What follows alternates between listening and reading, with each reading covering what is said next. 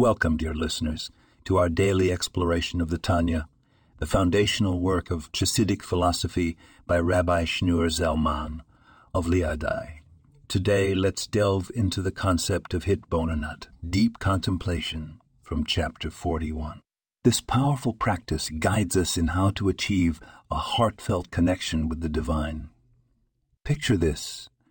As you go about your day, faced with life's challenges and joys, you pause. In that pause, you contemplate the vastness of creation, the intricacy of a leaf, the boundless sky.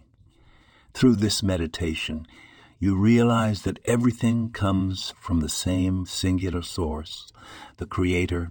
This awareness brings forth a sense of awe and love for the Almighty. It's not just an intellectual exercise, it's an emotional awakening. When we meditate on GD's greatness, we begin to feel a closeness to Him, a desire to align our will with His. It's like realizing that the author of the story you're living in is right there with you, guiding your pen. By incorporating Hitbonenut into everyday life, we transform mundane activities into opportunities for spiritual growth. Whether at work, with family, or alone with our thoughts, we can use this tool to foster a deeper connection with GD. Remember, it's not about the length of your meditation, but the sincerity and depth of your contemplation.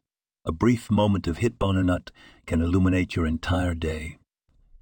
Embrace this practice and watch as your daily actions become infused with purpose and your relationship with GD strengthens.